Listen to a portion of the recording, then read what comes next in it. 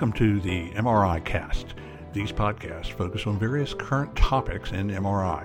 We invite you to ask questions via the website and even suggest topics for future MRI casts.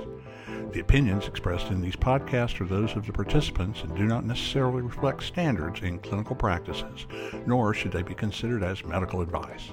This program is made possible by an unrestricted educational grant from Bracco Diagnostics. Well, hello everyone. I'm Bill Faulkner, and welcome to another MRI Cast episode. Now, this episode is going to be a continuation of our last episode, the MRI Potpourri, and this will be Potpourri Part 2. It's kind of hard to say that. And as such, with me today are my co-hosts. First, from the Kingdom in the North, Howard the Wise, who practices medicine under the name of Dr. Howard Raleigh. Hello, Howard. Thank you, Bill. It's the wise guy, not the wise guy. Right. The wise guy. Okay. Howard the wise guy. Okay. And from the Kingdom in the South, Lady Kristen the Kind, a.k.a. Kristen Harrington. Hello, Kristen. I love that part where you say lady. I live in the South, and I'm really glad to be here. Well, glad to hear it. And back with us today, also from the North, the all-knowing and mystical physics wizard, Sir Carl Vegan. Welcome back, Carl. Thanks, Bill. Thanks for having me again. I'm glad everybody's here. And so, as I said, we want to continue our wide-ranging discussion that we were having last time. And I'd like to start with a topic that gets a lot of discussion in many of our safety presentations and courses, and that deals with changing patients out of street clothes. And while most people are tending to do this, I'd like to give you just a little background, courtesy of Howard the Wise Guy, who sent me a little pre-publication paper, and I think it's coming out of the people that wrote it out of Vancouver. And again, it's pre-published, so we really don't have anything to share with you on it. But they do talk about thermal injuries, and they quote one of the papers that was written by a bunch of folks at the FDA a few years ago, where 59% of adverse events reported to the FDA MAUDE database over a 10-year period were thermal injuries. And, they come from a lot of different origins. But the one they were particularly interested in was thermal injuries caused by fabric. And according to the authors, as of December 2020, there were at least 6 pertinent cases that have been published. And these cases, some of them I'm familiar with: burns from a jogging pants, burns from undershirt with metallic microfibers. That was the 11-year-old girl that we've probably talked about before. There was a smoldering blanket in an MRI suite. This was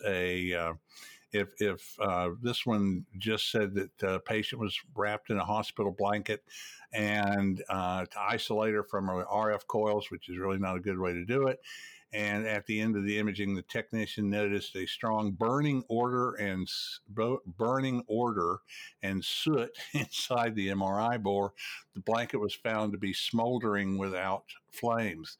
And this one, I don't know, there was something similar out of France that was a blanket that was used for PET imaging, and they use it in PET CT, but of course, obviously in PET MR, it's a problem. At any rate, they list a whole bunch of these, and I would like to get everyone's here's opinion on changing patients, and also understanding that this can mean underwear if the certain article of clothing is going to be within the volume of the RF coil. So, Carl, since you're our wizard guest, why don't we start with you, and then we'll work our way outward here. All right. Well, thanks, Bill. Well, I think as you highlighted, there have been several case reports, and it is a big problem that there are certain types of fabrics that come with embedded metallic fibers, and it's just very important in one way or another to keep those out of the magnet. not only is it a safety issue, but it can also cause artifacts, as I think you alluded to. So, and I think the big question is, what do you do from an institutional, from a policy point of view? How do you sort of enforce that? Is it a blanket? So no pun intended, a blanket policy to keep to change every single patient out of clothing into sort of a hospital approved clothing, or is it sort of you use, you kind of use your best judgment, which again, leaving people up to their best judgment can cause problems, but just using other methods to just ensure that there is no, clothing that has, any kind of metallic components in it. One of the things, before we move on to other folks, one of the things that it's important to point out, talking about using your judgment, is you can't rely on the labeling. The ACR in their 2020 manual says that the FTC, at least in the U.S., the FTC allows a vendor manufacturer up to 5% leeway in what they can say is in the clothing. So they can say 100% cotton, and it's not 100% cotton. And so, this is why I think it's problematic. One of the people in our classes one time said, we don't like to ask them, to change their clothing. We prefer to ask them, or take their underwear off. We prefer to ask them where they get their underwear. Now, I've got to kind of question the wisdom of that. Howard, that sounds like some question, somebody would be asking somebody kind of inappropriately, wouldn't you say so? Like, hey, I'm Bill. I'm here to do your MRI. And by the way, where do you get your underwear? Well, I hear you. That does sound. If somebody asked me about my whitey tighties, I'm going to be right on edge. Howard, I can never unsee that. Okay, dude, you just cannot do that. But okay. I do want to say, that it's really problematic, because not only do the labels not say that there's metal in there, but also, they can be in there with all the best ferromagnetic screening questions and detectors and hand magnets and everything else, but it's not all ferromagnetic stuff that can conduct electricity. Right. So silver microfibers used particularly in athletic garments, yoga pants, stretch pants, some of the logos that you see on jogging pants, these have trace amounts, but enough to conduct electricity of other types of metallic copper or silver microfibers that are used in manufacturing, presumably to reduce bacterial growth and odor and so forth. And so I think no matter what we decide here as a group, short of changing everybody, which may be the right answer for some places, that we are particularly cautious if we recognize that someone has athletic garb that is of that antibacterial or adorned sort of appearance. Howard, you bring up a great point there, because what you're saying is very important about if you're going to change everyone. So I have a lot to say about this. So y'all know I have a lot to say about everything.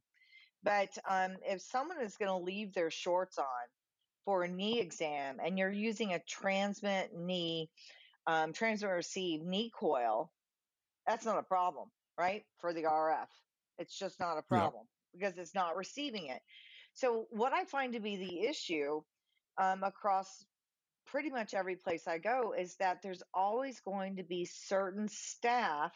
There's two things here: staff that don't understand how to differentiate that, and then there's always going to be, coming from the pediatric side, the parent that says, when we did the brain 2 weeks ago, this Kristen girl made my child take her underwear off, so she's super creepy. And now you're using the transmit receive knee coil, which they have no idea that they're doing, and they don't need to take their underwear off. So I like what Carl was saying. I like blanket statements without blankets on the patient. I think that's very important. And one of the other things that I want to point out on this is that it's not just the athletic clothing. You can go. In fact, I've got a couple of samples of these from putting stuff together in our MR Safety Officer course. Just scrolling through Amazon. And in fact, I was doing that one evening. I was trying to clip pictures because I wanted to put this into the talk. And so I'm sitting there in my recliner, scrolling through my iPad, looking at women's underwear on Amazon, when my wife comes up behind me and goes, what are you doing? And, I told her I was doing research. But there are literally Hanes, one particular advertisement, Hanes microfiber, panties for men, Hanes Cool Comfort. So you really just can't go by the brand, because these fibers are getting in there for everything. Howard, your Fruit of the Loom tidy whities might not be safe. Okay, so they may say that they're all cotton, but they really are not. Again, in the children's world, there is one facility I went to that said we absolutely refuse. It is too invasive to ask a child to remove their underwear. This is a change management issue, not just to Carl's No pun intended again. No pun intended again. We've got two puns so far. Howard, you and Bill got to catch up with me and Carl. It's a medical procedure. It needs to be respected. I understand we haven't done it for years, but we have seen so many situations that have created a lot, especially Bill's talking about the scoliosis 11-year-old. She had on that cooling t-shirt underneath the brace. They make you so hot. She was sedated. And down the flank of her body, she had horrible blistering. She didn't know it was happening. I mean, change the patients. It was like a long sleeve white t-shirt, and they sedated her, and that happened. So, it's just like when you go to the OR, you got to take your underwear off. Period. It's just going to happen. So it should be the same thing as far as a medical procedure and MRI. And then as far as clothing and labeling, I have to give a shout out to QVC. I'm personally not a shopper, but Bill and I have it in our talk. They actually have one garment, probably more than that. We were sent the information, and the tag inside of the shirt, it was incorrect, but it said, definitely this contains metallic fibers, and it should not be worn near or during an MRI scan. It was just a bunch of sequins, so I'm pretty sure it could have gone in the room. But QVC is even putting stuff in their labeling as well. So I think we'll start seeing more and more, but I think it starts with the technologist. I think we've got to the techs need to start, if we want to practice what we preach, we need to start with an approach where we are not wearing any metal, which then, mitigates the risk of alarm fatigue. And then we'll know and be sure once we change our patient completely that we are taking them into an MR safe environment.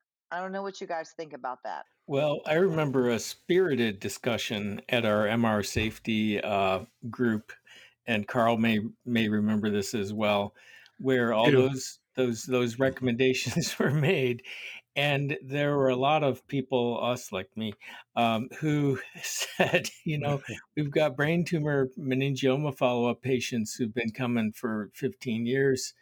And they're coming in off the street, and they've always been able to wear, their regular clothes. And you tell them on the way to their clinic visit today, when they're rushing, that they have to change into hospital gowns.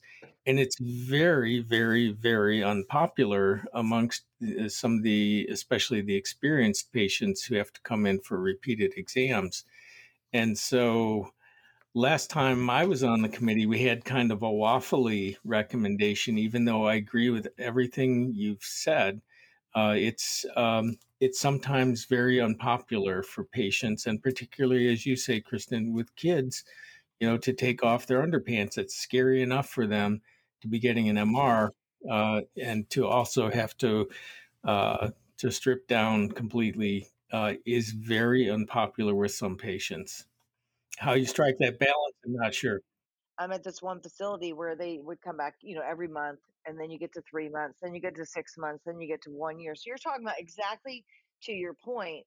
Parents that have been told on phone calls, just have them wear, shorts with no zippers and a t-shirt for years. And now I'm going in there, or someone else is going in there and saying, I'm sorry, we need you to take your underwear off. I will tell you that every parent that I've spoken to, when I say this is for your child's safety, I've never gotten any flack back from that. And Howard, I've got to point out, I love that you said the word spirited.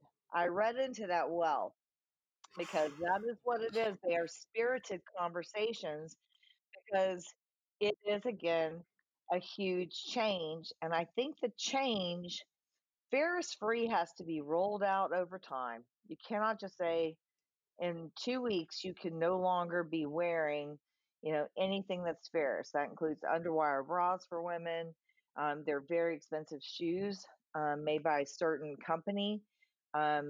Give them time. We live paycheck to paycheck, a lot of us do, as far as being a technologist. And so that's a slow rollout, but it's got to happen. Where I used to work at Children's Healthcare, they didn't do it until last October, so it's been almost a year. But if you were not Ferris free by that day, then you don't want to get written up there. They're pretty serious. And so it does have to happen. We have to practice what we preach. If we want anesthesiologists to come into our department and make them take off those shoes and make them change, why does it not start with the tech? And then we have to make that change, like you said, with the patients. I agree for the most part. I would change the language though, or the terminology, because ferrous comes from Fe, comes from iron. It's not just iron, and that's one of the vexing problems here. Is these other copper, silver microfibers are just as risky, and so they're the ones that are more commonly incorporated into the garments. And it reminds me Yeah, of that's an true. It may not be it, ferrous, but it's highly conductive. I just saying. There are other dangers of underwear, which are exemplified by the story of the old guy who's hard of hearing, and his wife finally takes him to the doctor against his wishes, and he gets checked out. And the doctor leans back and says, "Sir, I know you came for hearing loss today, but there are a lot of signals here that I don't like, and you haven't been here for decades, so we need some tests." The old guy says, "Well, what kind of tests?"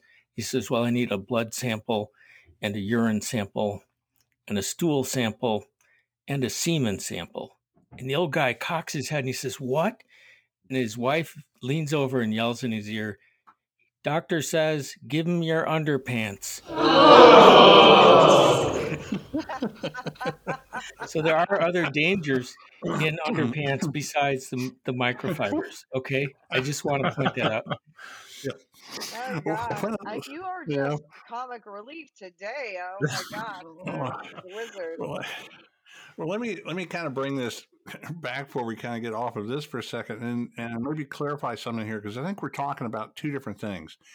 Number one, we're talking about changing the patients, which I think needs to start happening, and I think you can easily explain this to patients by saying, yes, there is a current trend in clothing manufacturers to include metallic fibers, which have been shown to cause burns in MRI. And in the past, that has not been the case. It's getting more popular now, and we just would rather not burn you or burn your child. And so that's why we're now having to change clothes, because of changes in clothing manufacturers.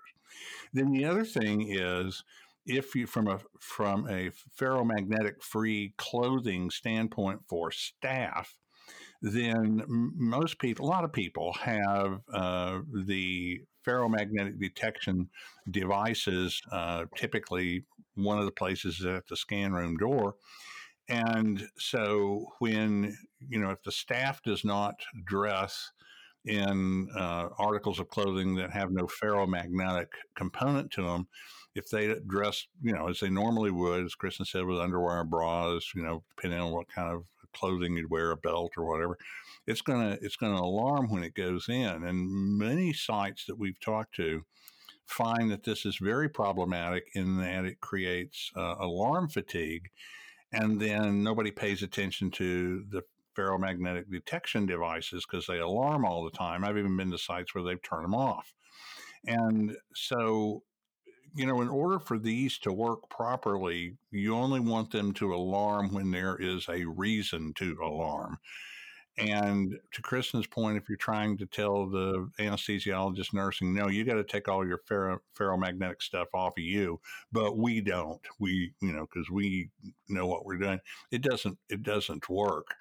And so, I think these are both two very important components for people to consider for your MR safety practices that can really make your facility a lot safer. And again, the clothing thing, just to get back on that for one more thing before we get off of it, I think it's a problem of our own doing, because for many years we've been advertising MRI as kind of and you look at a lot of your hospital and certainly outpatient advertisements and marketing, a good patient experience. People will spend hundreds of thousands of dollars on murals on the walls and the ceilings that nobody can see when they're inside the magnet, and and all these lights and all this kind of stuff, but they don't spend any money on look at the simple things for the safety, because they want patients to feel like they're having a spa-like experience, when in fact it is a medical procedure. And I think over time we have shifted from that medical procedure to this day spa kind of experience, and it's creating some problems because we can't work it like that because it's not a day spa. Y'all's thoughts on that? Or not? I can speak to it because I went to the day spa with you, and I'm not going to get off topic here, but they had lavender tea, big plush robes. I've experienced it, and but the big thing there was they made it optional to have hearing protection because they wanted them to be so comfortable. And so that's the thing that just twerked me beyond belief. I'm not twerking, everybody, but it is that ticked me off or twerked me off?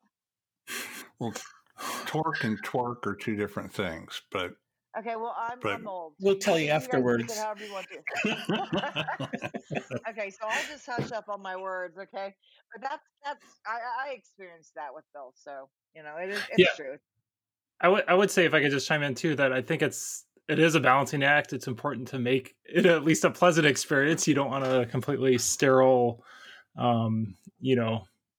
completely white, walls perhaps, and bad fluorescent lighting and so on. So I think, we've done a lot of work to make our facilities pleasant experience, have, nice, reasonable murals on the wall and so on.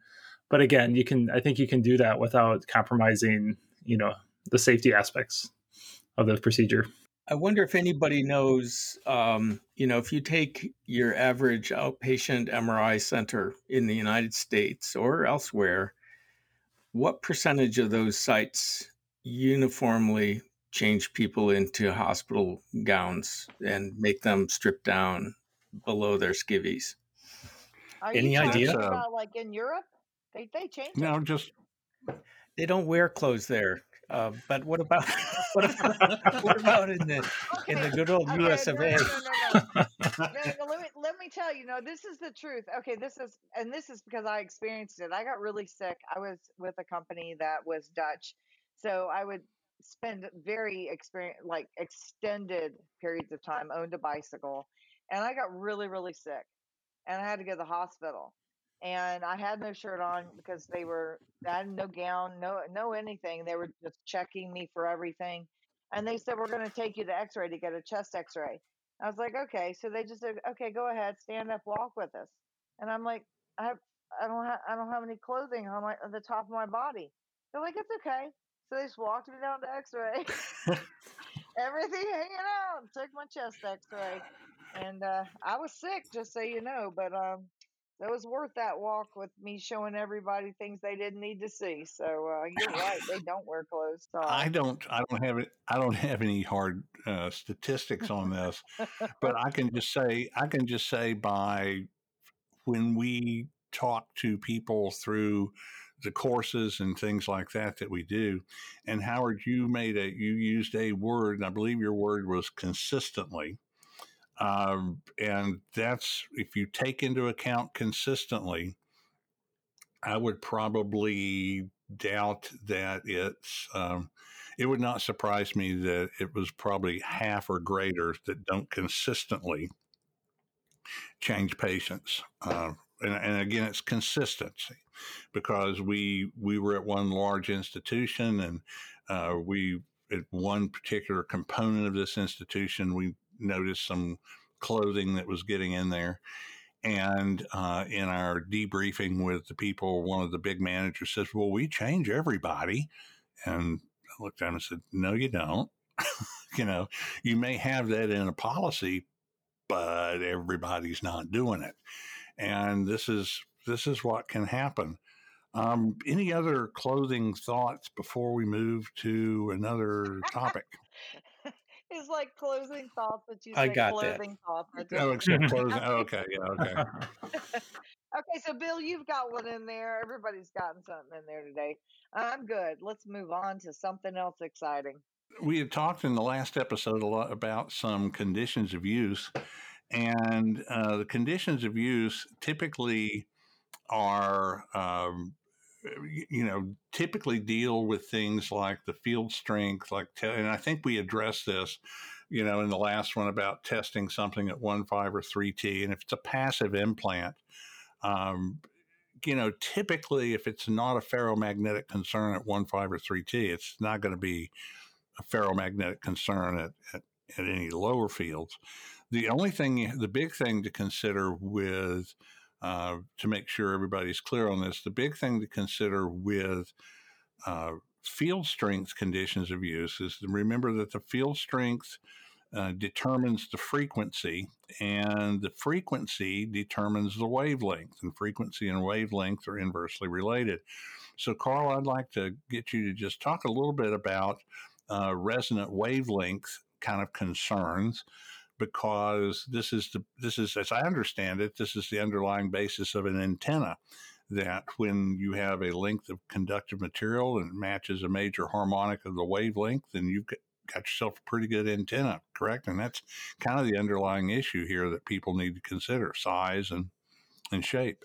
Yeah, like you said, the field strength is sort of it is the ferromagnetic component of it, but it also determines, as you mentioned, the wavelength of the RF. And if you have a conductive implant in a patient, or even outside the patient, depending on where it is, the radio frequency, how long that implant is, if it's a certain fractions of that wavelength, then you can set up what's basically a resonant condition in it.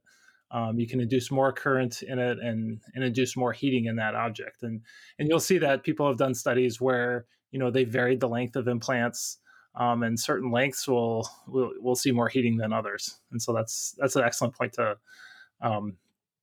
bring up. Howard, do you have any comments on that? Because that sometimes can affect what decisions you may have to deal with when you're kind of assessing risk to a patient for an item.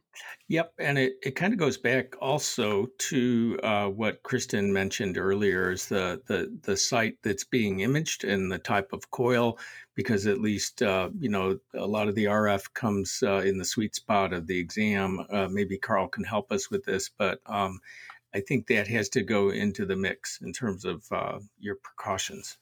Well, you certainly have to consider, when somebody asks, well, what about this or what about this item? It's like, well, what is it? Where is it? How big is it?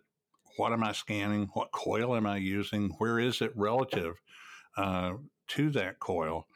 I know Carl, get your opinion on this. There's some numbers that we kind of throw out there, at least in some of the courses, and these are very ballpark, so it's not like set in stone.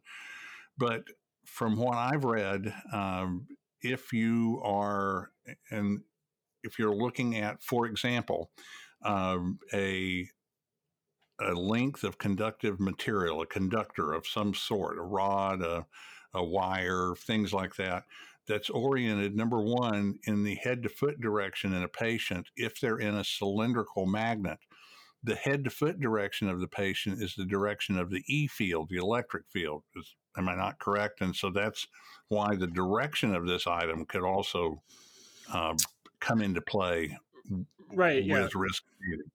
That's true. Is that the induced, whatever the induced electric fields are in the patient, definitely if it is, like you mentioned, for a cylindrical magnet, it is definitely, well, I'm using language that talks about heating, but it is worse if it is in that, foot to head direction of the patient.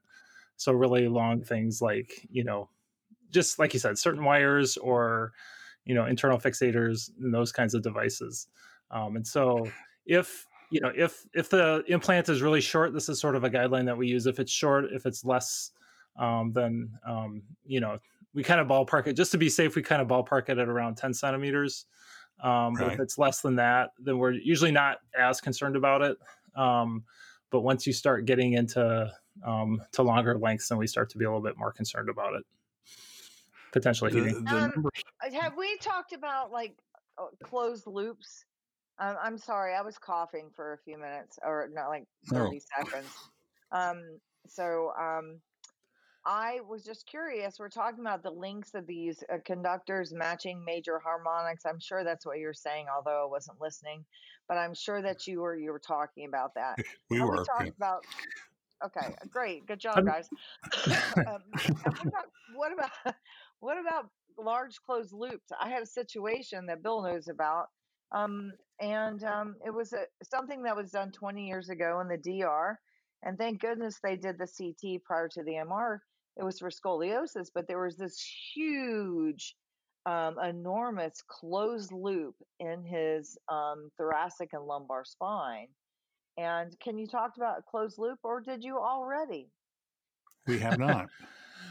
We have not. Okay, Yeah. It definitely, try not to get too technical here, but if it's a closed loop or not, it can definitely affect the amount of heating. I guess when I hear of closed loops, I think of, patients, not putting their hands, on their thighs or clasping their hands and so on. That's when I hear closed loops like that. But even if whether it's a closed loop or not, really, it's really the total length of the object. I think that that usually influences the amount of heating. Again, if it's a closed loop, that can affect it and affect how much heating there is. But it's really, unless you did really extensive testing or computer simulation, it can be a little bit difficult to predict exactly how much heating there is. And so we're sort of making general statements or general recommendations for that. Well, yeah, it's all a matter of, in my view, it's all a matter of assessing risk. Is the risk high or is the risk low? And the bigger it is, the higher the risk. Exactly. Whether it would actually do it or not, no, but it's a risk. So going back to the length and size of it, and then you mentioned something else about loop I want to speak to. The numbers we typically throw out are like. If you're at 1.5 Tesla, let's see, Carl, if you agree with these, something in the 25 to 30 centimeter range is typically where 1.5 Tesla seems to be, pretty risky, high risk. That's sort of theoretically, that's the fraction of the wavelength that we're usually most concerned about. And again, if you're at 3T, you mentioned 1.5 T. And then if you're at 3T, it's half of that. So you're getting short. And that's why we sort of use the 10 centimeter, because we can sort of apply that to either field. We have a mix of field strengths at our institution, and we can kind of apply that. And if they're going to 1.5 T, maybe we can go a little bit longer. We might be more comfortable with up to 15 or so, just to, again, try to stay well away from that 25 centimeter that you mentioned. Carl, can you tell us or explain how, some of the recurrent imaging for devices that are pretty similar in each case, like the vagal nerve stimulators, or more commonly the deep brain stimulators, when those are implanted, we use sort of a coiling procedure at the scalp. And I assume that's sort of a bucking, anti-bucking, changing the direction. And even though those go all the way from the chest to the top of the head, those can be imaged safely under conditions that are in the label. And I assume that has something to do with how the neurosurgeons are wrapping those wires. Can you give us a little thumbnail sketch on why that works? Yeah. So basically, the if you loop the coil of wire, and again, this is it's kind of a general statement, but if you have loops of wire, and if they're positioned at the top of the head, basically if there is a current that's induced in those loops of wire, it can create a magnet field that actually kind of opposes the formation of additional currents. And it just kind of, again, without getting too technical, just it can kind of work to keep the induced currents down. So it is a mechanism that can do that. I'm not sure that the device manufacturers, again, I'm not privy to their testing, all the testing that they do. I'm not sure that you can completely rely on that. If you do that coiling, it definitely does help. And we do have some devices like, for instance, let's say it's a intracranial pressure monitor. I think the Codmans, that's actually in their conditions, that if you image a patient with those, is that the conditions are that you wrap that, coil it at the top of the head. And that kind of has two things that can do. Is it can do that coiling, or that anti-current generation, but it also keeps the device shorter, so you don't have a long length of wire kind of sticking down beside the patient. And there have been case reports where when those conditions haven't been followed, and that wire is sort of hanging loose there, that's caused injury in patients as well. So again, that does, sort of getting off track here a little bit, but that does help to do that sort of thing. The effect of it, again, it's a little bit variable. It may be hard to have the surgeon do it consistently the exact same way every time. And so I'm not sure that the vendors rely on that for their labeling, and when they're designing the devices to be, MR conditional, I'm not sure that they can fully rely on that, but yes, it does help in that regard. Well, I was going to say that there was one of the clients we worked with that had a intraoperative magnet, was telling me of a incident where and it was one of these devices that the conditions of use said before you scan it, because it had an implanted portion, then it had a explanted portion hanging out, and that was supposed to be coiled on top of the head. And nobody checked it. And of course, it's difficult in the intraoperative environment because you've got all these drapes and everything on the patient and whatnot. And it turned out that this patient did receive a thermal injury because they didn't coil the wire. And by coiling it, I mean, Carl, correct me if I'm wrong, but one of the things about coiling it is that you are creating a loop, but it's a very small loop. Yeah, it's a small loop. It's usually a couple of coils of wire, and yeah, it makes the coil that anti bucking characteristic, but it also makes it a shorter wire. I mean, it just makes it shorter. So if you just have a much shorter wire in that head to foot direction, you're going to have much less risk of heating as well.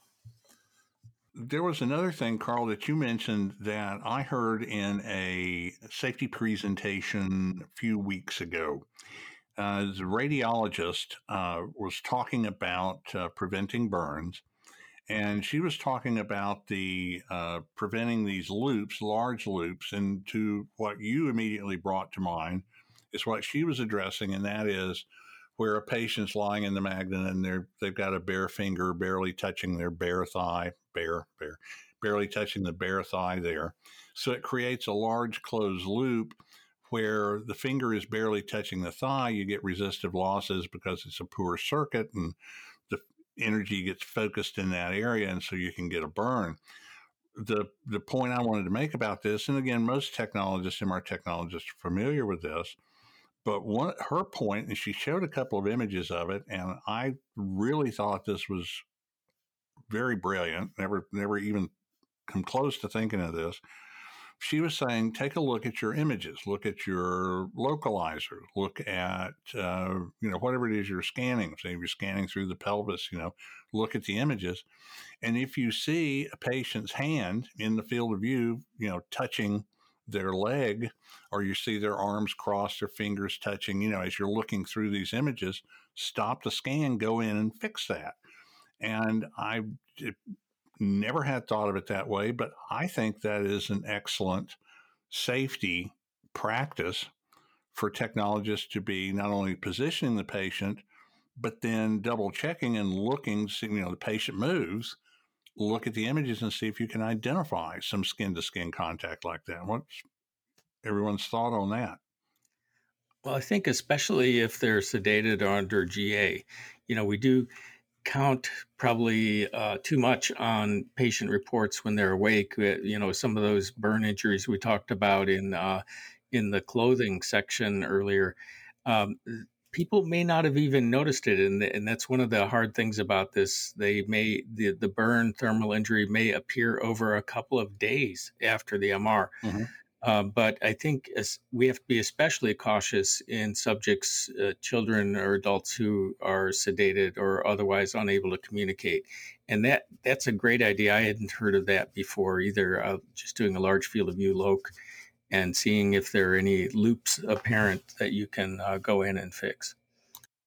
Well, and she was even saying, like, look at the images. So if something changes during the course of the scan, depending on what you're scanning, obviously you may or may not see that. But certainly if you're doing body imaging, you're more likely to see that. I just thought that was a good suggestion. Kristen, we've not discussed that. What do you think? I don't think you discussed it with me, so thanks for keeping me in the dark until we got onto the podcast, but it's okay. Sure. No, just joking. Not really. But I do think that that's a fantastic approach, but obviously you have to be, imaging that body part to actually capture it in that way. So I think it's great. Well, there's another topic that I'd like to discuss, going back to conditions of use. We talked about the field strength and the wavelength thing, closed loops, that sort of stuff. One of the conditions of use that seems to give people a lot of grief is this maximum spatial gradient, where, for example, you've got a device and it says maximum spatial gradient of, I'm going to use 720 Gauss per centimeter because it seems like there's hundreds of them that state 720 Gauss per centimeter.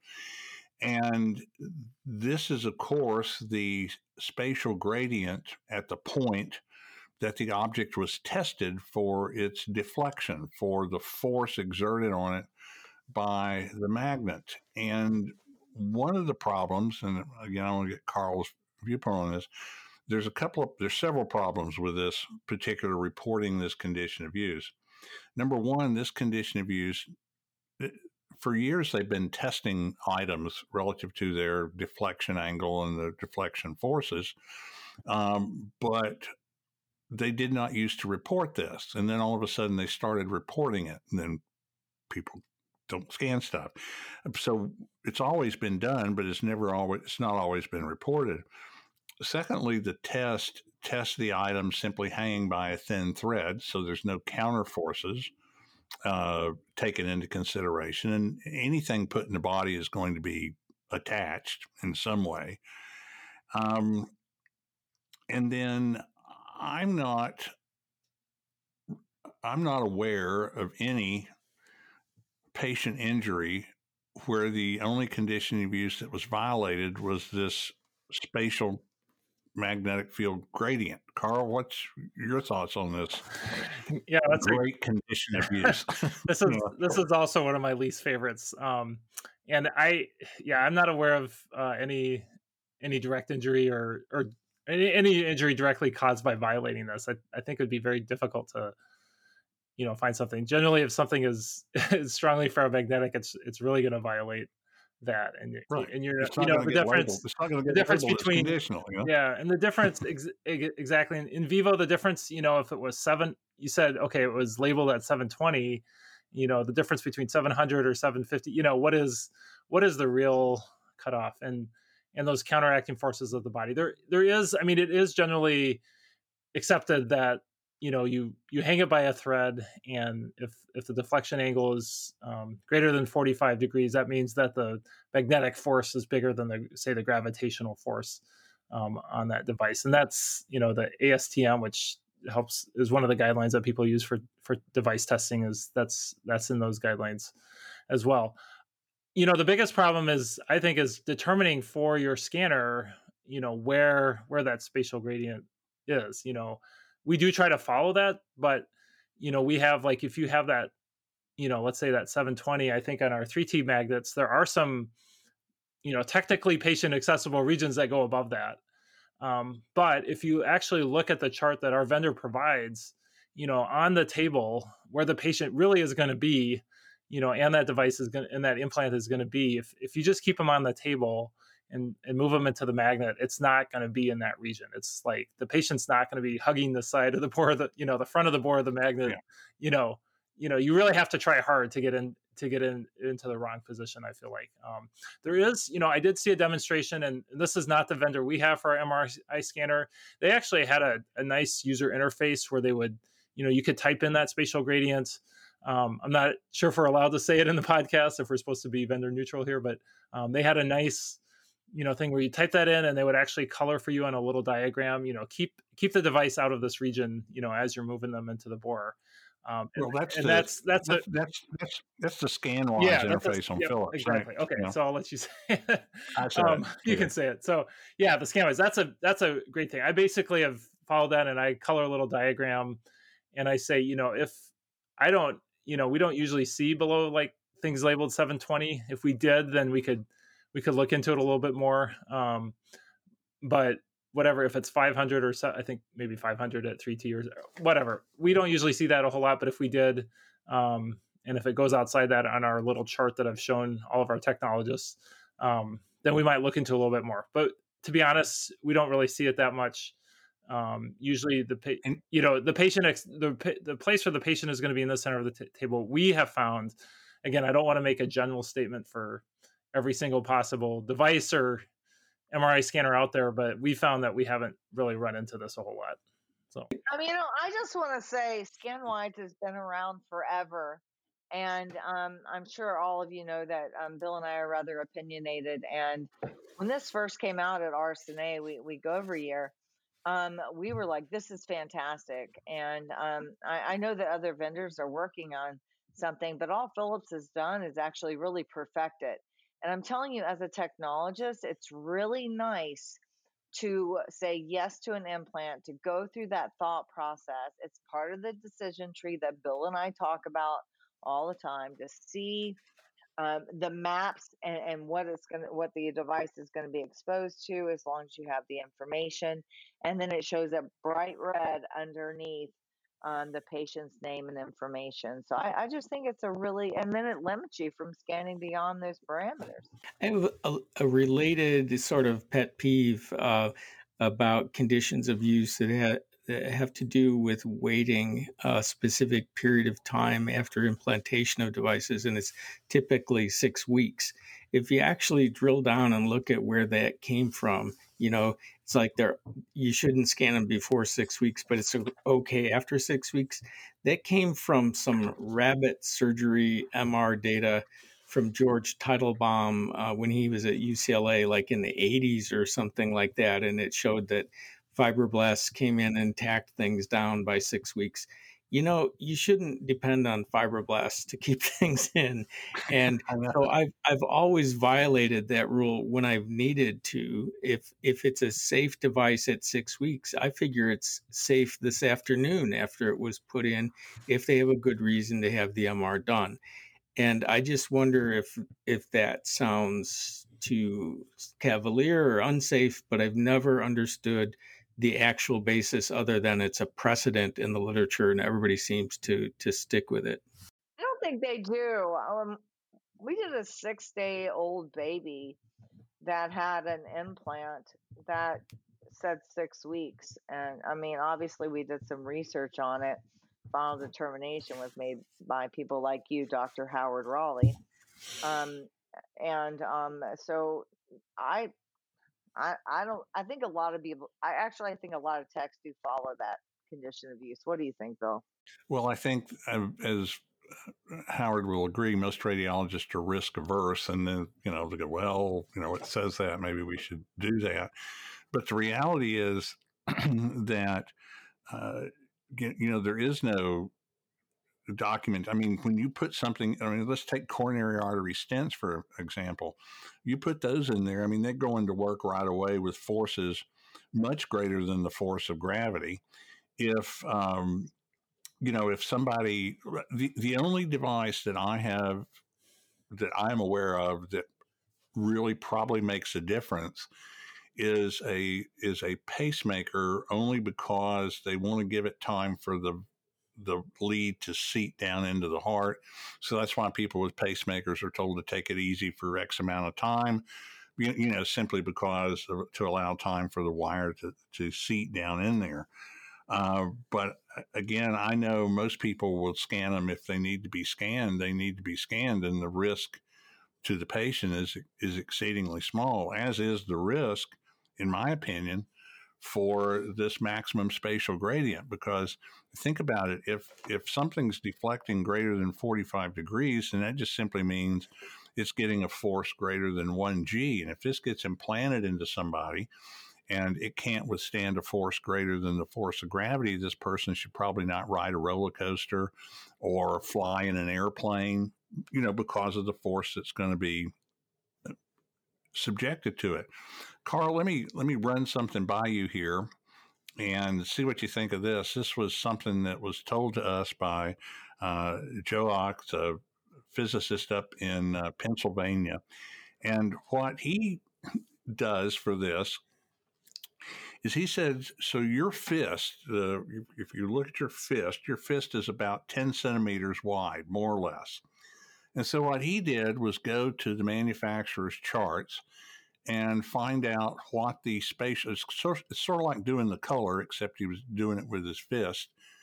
Find out what the spatial gradient is about 10 centimeters in from the bore wall at the mouth of the magnet. And then, so he would say, okay, to the techs, okay, if you go and put your fist up against the bore wall at the mouth of the magnet, if whatever this device is going through your fist, then it's less than whatever that amount is 10 centimeters in. Does that make sense? I mean, I thought that was a pretty simple way I think to do it. that is a good idea. I think that makes sense. I think it's just, again, it's keeping, the patient is going to, it's generally an implant that we're talking about, right? So it's going to be inside the patient's body, and the chance of that getting within that distance from the bore wall, where again, theoretically it could be problematic. Again, with a lot of these devices, we don't know for sure, but yeah, if you can keep it outside the width of a fist, I think that is probably a good metric. So I mean, unfortunately, my bottom line is this: I think the risk to a patient posed by violating just that condition of use. In other words, you keep every other condition of use. The only one that you don't really care about or look at is the maximum spatial gradient. I think the risk is probably negligible, if everything else is followed. Yeah, I mean, I would again, if I saw a device where the spatial gradient limit was a lot different than what is the worst case for our scanners, then I might take a look at it. But I haven't seen. I'm not sure I've seen a device yet in our practice yet where we would really be in serious trouble violating that. So yeah. So, well, folks, we're actually kind of at the end of this podcast here. I think we've talked about a lot of good things. Howard, do you have any closing thoughts? Clothing thoughts? Closing? I do have Howard, I have. do you have any? You're Give me debating your me, aren't thoughts, okay? I just want to, point out that if you look at the ACR manual, we spend a lot of time on clothing and stuff, and whether you gown everybody or not, they say that it is advisable to require that patients or research subjects wear site-supplied MR-safe scrubs. They never say it's required. And I think that goes back to what a lot of people, doing collectively hundreds of millions of MRs have found, is that it is generally safe. And, I think it is advisable to change them, but don't ask me to do that with every single patient. I'm sorry. All right, I'll go second because Howard, we know that you are the person of all knowledge for all subjects. And so, therefore, you would understand all of the differences to make that very educated decision. So, I always agree with you. But in this situation, I would say it's better to just have them change, even though it's just advisable, because there will be people that always um, choose not to, and that could really run into a situation that could be problematic. Because, as you pointed out, copper. Okay, so it's more of it's a heating issue. It's and they can get burned. It's not conductive. It's not ferrous, but it's conductive. So I'm going to go with I think everyone should change, and I think that it is all about I'll end it with it's all about change management and slowly implementing this into both the staff as well as to the patients. All right, Carl, any last thoughts from you? No, I don't think I have any. Yeah, it is a complicated subject. But yeah, I would say if there is any question, though, definitely if there's a question, if you're unsure if it's athletic clothing, if there's any question at all, I wouldn't hesitate to change them. All right. Well, everyone, I want to thank you again for taking part in this MRI cast. I want to thank everyone for joining us. I want to thank Bracco again for the very generous unrestricted educational grant for sponsorship. We hope you have found this information useful. We've just had a blast. And so we will catch you next time. We're done. We're out of here. Just get over it. See you next time. Thanks, Bill. All right, bye. Thanks, everybody, for listening. You've been listening to MRI Cast. This program is made possible by an unrestricted educational grant from Bracco Diagnostics.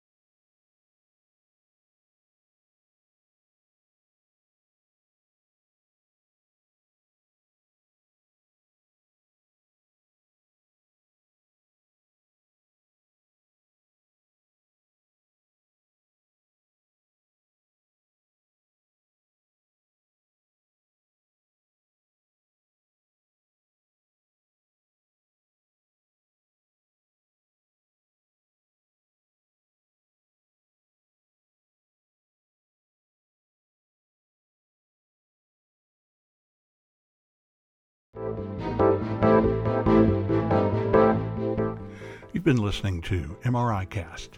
This program is made possible by an unrestricted educational grant from Bracco Diagnostics.